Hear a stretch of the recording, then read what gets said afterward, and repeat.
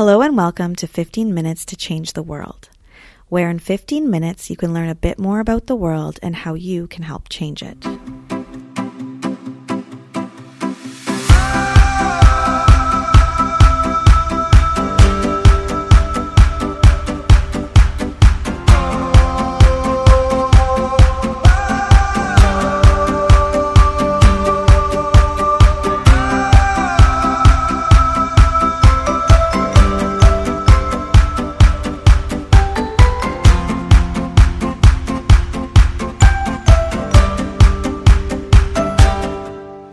My name is Kasha Sushin and your host for this podcast.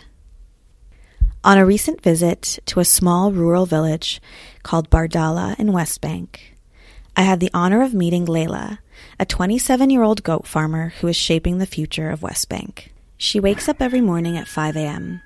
She walks to the back of her home where her barn is filled with goats and sheep. Layla is often humming this early in this sleepy routine. She distributes feed into the troughs, saying her good mornings to the goats and checking on how each of them is doing. As Layla expected intuitively, one of her goats is ready to give birth. Layla has been monitoring her closely for days and can see the time has come. Today's schedule will be a bit different and a bit more hectic, but Layla is prepared. She has delivered more than 20 goats. She rushes back to prepare a fatua breakfast for her mother, father, and 5 younger siblings. She made moa janat late into the night yesterday, a dough filled with goat cheese and za'atar, a mix of Middle Eastern herbs like thyme. Alongside the mojatar is fresh olive oil, pita, and olives. Back out to the barn, it is time. The baby goat, called a kid, is ready to be born. Layla tends to the birth with skill and care, delivering the baby goat safely. The mother goat, exhausted, calms as the baby goat latches for its first feeding. Layla finally exhales. Layla then milks the goats in her barn, collecting goat milk carefully and meticulously.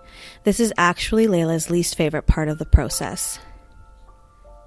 Layla chose to grow her goat farm because of the new rise in popularity.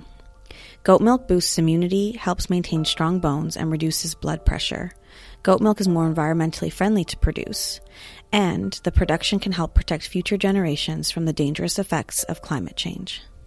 Layla then sits for anywhere from 1 to 4 hours, depending on the milk supply that day, manually separating the milk curds from water and pressing the beginnings of what will be goat cheese into a cheesecloth with a heavy metal press.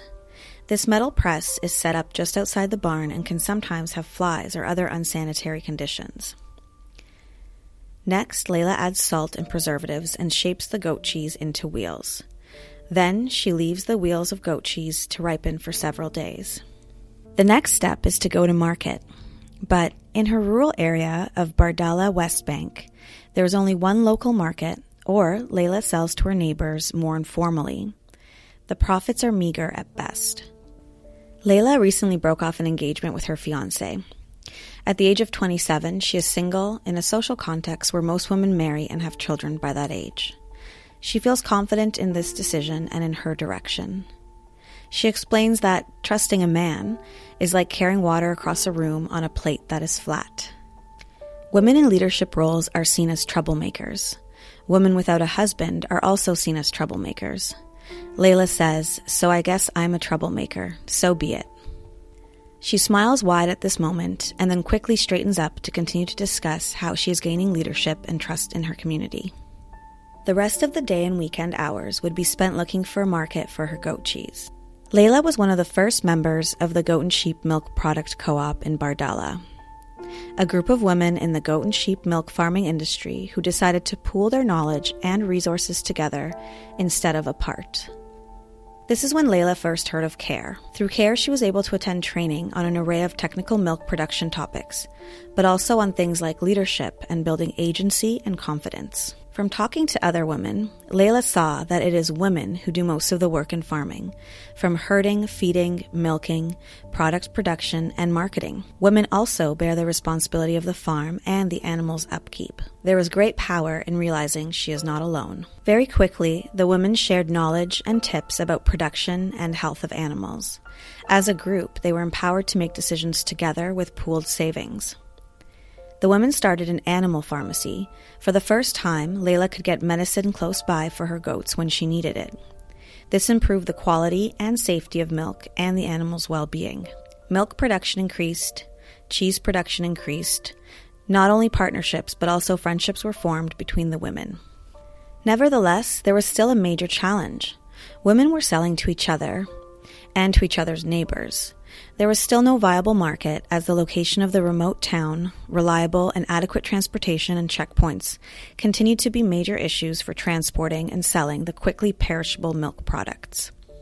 Then the Milk Hub was born. Rasha, a good friend and colleague of Layla's, works at the Milk Hub every day. Inside are large vats of milk. There are thermometers and heaters and all sorts of gadgets. Here, the small-scale farmers bring their milk daily or weekly. The milk is then tested to ensure it meets quality and health standards. Rasha skillfully moves across the room, smoothly utilizing all the tools and machines. At the end, she writes notes in the ledger about the milk sample and moves on to the next. I remember the first time I had to tell a male farmer that the milk from his farm didn't pass the test. At first he was angry, says Rasha, but has since realized that we pool all the milk together, so all the milk has to be of the highest quality and standard.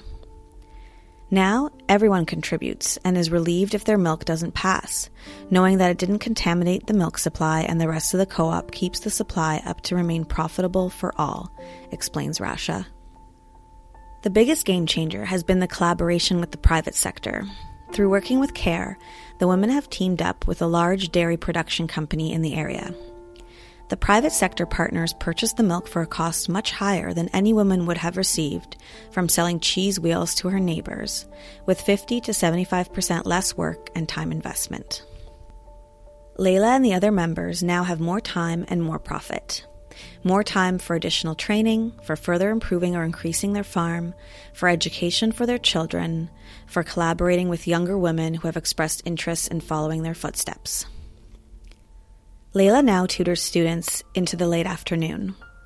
This is a cross of a volunteer placement and paid work. Although the pay is very little, Layla finds working with youth in her community critical for the future of her community, her business, and West Bank. The young girls in this class, in particular, are enormously excited to see her arrive. When asked the age-old question, what do you want to be when you grow up, a few of them say, I want to be a goat farmer. Like Layla, they add. The land that Layla farms on does not belong to her and will be passed down to her brother, who has never worked the land. Inheritance is a big roadblock for the future of Layla's business, but she is strong-willed and adamant. I will find my way to get my own land. I am, after all, a troublemaker, she smirks. To hear more stories like Layla, of empowered women who are changing their communities, go to our new blog at care.ca/blog. As always, thank you for listening, and subscribe on Spotify or iTunes to stay up to date on further episodes.